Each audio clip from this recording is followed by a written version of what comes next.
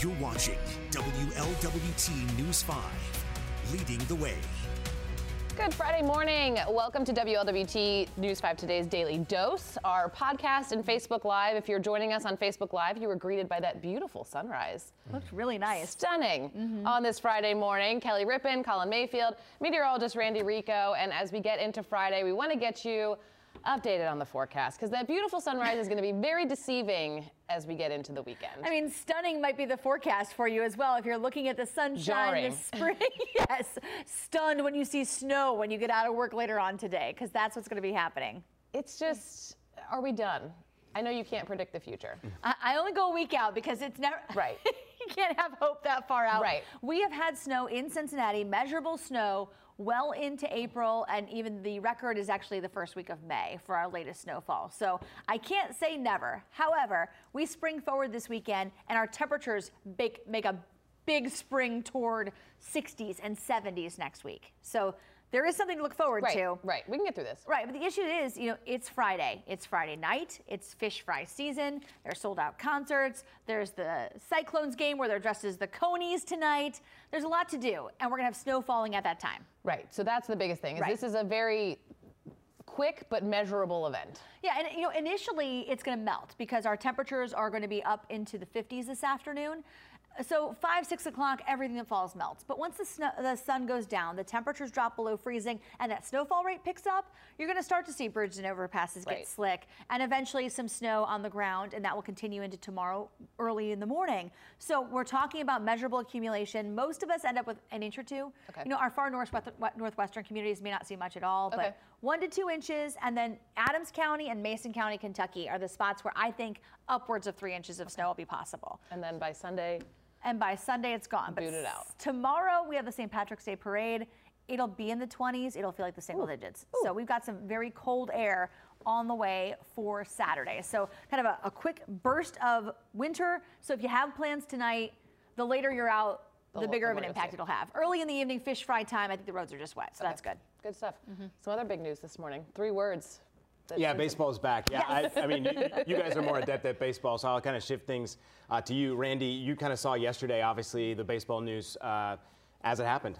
Yeah, right around 3 o'clock yesterday afternoon, they came to an agreement. The players, the representatives from each team voted for the latest proposal. And then last night, the owners went ahead and ratified it. So I'm walking over to the wall now because I have weather on the Today Show. Our official weather here in just a second. And we'll talk more about baseball because this obviously shifts as well how opening day is going to look for us. Yeah, a lot of things are going to be different. But we'll let Randy do weather. All right, taking a look at the live radar here, you can see those snow showers to the north and west outside of Indianapolis, but they're going to take all day to get here. Our snow arrives inside the 275 loop, likely around 5 o'clock tonight. And at first, it'll melt on contact thanks to milder air this afternoon, but you can expect 1 to 2 inches of snow for much of greater Cincinnati, and then down to the south and east, 2 to 4 inches of snow. Adams County, portions of Mason County in Kentucky. So this will wrap up late tonight into early tomorrow morning. All right, Randy, thank you. So obviously waiting on that snow. Got to talk about going back to baseball. Yeah. Spring training sounds like it's going to start immediately with a lot of facilities opening and guys getting back to work. Guys getting back to work. We're bringing Randy back in because she was like... I heard baseball, so I came back. And she's very appropriately wearing red, and that's not an accident, you said. It was absolutely on purpose today. On purpose. Spring training starting. We were just talking about spring break. Yes. But the Reds opening day, they're going to open on the road, which is kind of a bummer. I mean, we look forward to opening day because we get to do the show out there and all the excitement and all the fun. Yeah, and of course the parade. I mean, just as seeing all the excitement. Yeah. All the kids that get to get out of school. I mean, it's a celebration here in Cincinnati. So the weird thing is, though, a lot of schools plan their spring break around opening day proper, which should be, the last week of March, early April.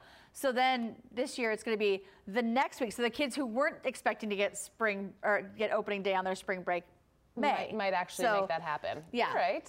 It'll be April 7th is when they're going to be in Atlanta. They'll be there through the weekend. They travel home on Monday and then Tuesday against the Cleveland Guardians. And I tweeted that out yesterday, and the response is Guardians. Who are the They're the Indians. They changed their name. They're now the Cleveland Guardians. So we're opening against an in-state rival on Tuesday with the parade, with the block party.